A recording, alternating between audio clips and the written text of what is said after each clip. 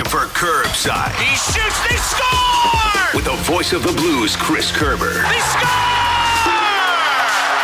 Bring it, Sam Mooney! Refreshed by Randall's, St. Louis's #1 liquor store. Visit shoprandalls.com.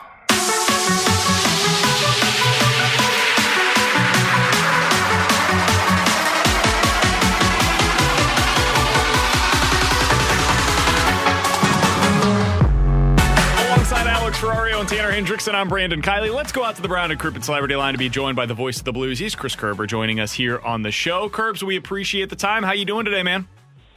Fellas, I'm good. How are you? Doing very well. Let's talk about the Blues because the game on Monday was frustrating. There are some diverging opinions on how well the Blues played in that game. It seemed like the team left the game thinking, we played okay, although the score didn't indicate that. How did you assess their game on Monday night against the Dallas Stars? I thought they had a really good first period. I thought they had a decent second period, and then when the Dallas Stars scored their goal, I was real curious to see how the team responded. I was curious to see if we'd see the fragile response that we've seen a good chunk this season, or if we would see the third period Florida response. And I think, unfortunately, in the third period, we saw the fragile response. And that's the concerning and the alarming part to me. So it just told me that the team isn't quite confident in that style of play that they need to be playing just yet. Curbs, do you feel like that there's an issue defensively with this team? Well, I think there is, but I think you've got to be careful in how you – like that. It's a bit of a loaded word because one might think that you're talking just about the players whose position is defenseman or even a goaltender for that matter. I think there's defensive issues with this team, Alex, but I think it's because, there's probably two. One, they're not getting enough offensive zone time. So you could take a team that's, even has a Norris Trophy winner on it, and when you ask them to defend in their own zone as much as the Blues are having to defend in their own zone, you're going to see more chances given up.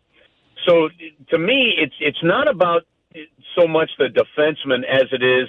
I don't think the style of play is leading to enough offensive zone time or a good enough play of stopping the other team's transition in the neutral zone that's causing the problem. So to me, that's as much on forwards as it is defensemen. Now, having said that, I don't think the defensemen as a group have been as good individually as they need to be, which makes them better as a team. I think there's room for improvement across the board in that front. But I'm looking more at the team defensive game as a style of play than I am looking at there's a problem of them missing one guy here or one guy there, if that makes any sense. It does. Is part of that issue, Curbs, the inability to hit the net? Because I know Doug Armstrong mentioned that when they were in the midst of that 8-game losing streak and talked about how we're trying to figure out why this team struggles to hit the net so much. And one of the big examples the other night was Schenn missing the net, and it rimmed around the board, and it was the odd man rush the other way.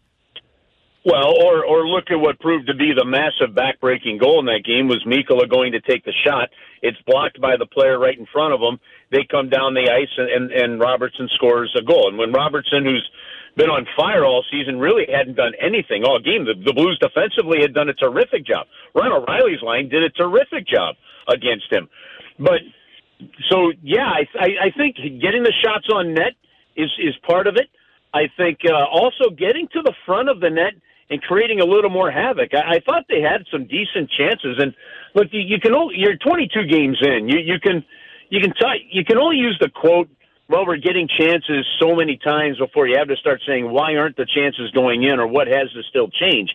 Because chances don't win games, goals win games. And so to me, it's a positive that you're getting the chances. But are those chances leading to a second chance, a third chance? Are those chances leading to regaining possession in the offensive zone, adding more pressure on? Maybe you're breaking down the other team defensively and they take a penalty, or maybe you've able to make a change in the offensive zone that leads to a goal. One chance to me with this team is not turning into 3 or 4 within the same sequence. And so whether that is regaining the puck off a rebound. I don't think they clearly didn't get to the middle of the ice enough in that last game. Or if it is just hitting the net more, getting more puck freezes in the offensive zone that leads maybe to some more face-off draws that you win. Whatever the sequence may be, there needs to be more of a concerted play style in that offensive zone. Now, here's the thing, and I said this briefly at the end of the game because I was quite brief, Alex, at the end of the game, the last game. But it was a 50-second post-game report. I respect that, Curbs. Yes, well, I listened to those the next day, and this one was easy to load. Listen, every now and then there's probably just 2 or 3 times over the course of the year where it's better to just turn things over to the next guy. That's exactly what I did, and I wished Alex and Joe good luck as I left the booth. But but here's the thing. I really do believe that this is the picture right now. I believe the St. Louis Blues can be doing what the Boston Bruins are doing. I believe the Blues are getting better goaltending from Jordan Binnington than the Boston Bruins are getting. I look at the players that the Blues have on defense, and I'm thinking, okay, there's clearly greatness there, in my opinion. What I don't see with this team is the team taking over the team. What I don't see with this team is them looking down the bench at each other and just saying, we know what we have to do, let's do it. There still seems to be too much of, a great shift like, the Ryan O'Reilly line provided in the Florida game that led to everybody's following that style. There's one shift where you'll see that, and then it's an east-west shift the next one, and then the third shift has to defend. I think you really need to see just the team grab a hold of themselves and playing as a unit of 5.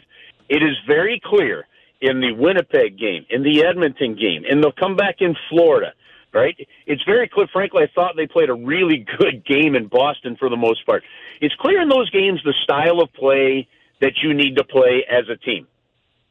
You just don't have enough guys buying in to play that for 60 minutes and want to try different things, and that fractures the team game. And so to me, it's not coaching. To me, this really comes down to the players themselves deciding whether or not they're going to get on board and play a style. Curbs, the final question that I've got for the voice of the Blues, Chris Kerber, who joins us each and every Wednesday at 1:30 right here on 101 ESPN. I wanted to ask you about Torrey Krug because I want to say this on the front end. I think sometimes, a lot of the time, fans and media alike will focus too much on any one individual, right? Early in the season, it was all on Jordan Kyrou. He was the problem. No, it wasn't just Jordan Kyrou. The whole team wasn't playing well. And I wanted to preface this question by saying that because I don't think that it is all Torrey Krug's fault. I am curious, though, because his time on ice has gone down significantly over the last 2 games. He's been playing closer to like 13 minutes at even strength each of the last 2 games. In the last one, that was basically the same as Calle Rosen. He was like 6th on the team among defensemen in time on ice at even strength. Is something up there in your opinion, or what have you made of Torrey Krug's recent decline in ice time?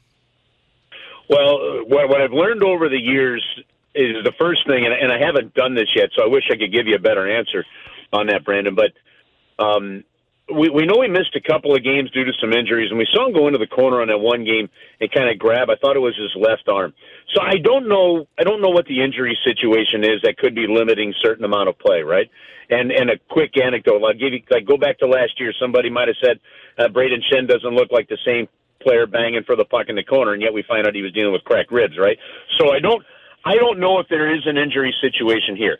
I do know more specifically to the last 2 games.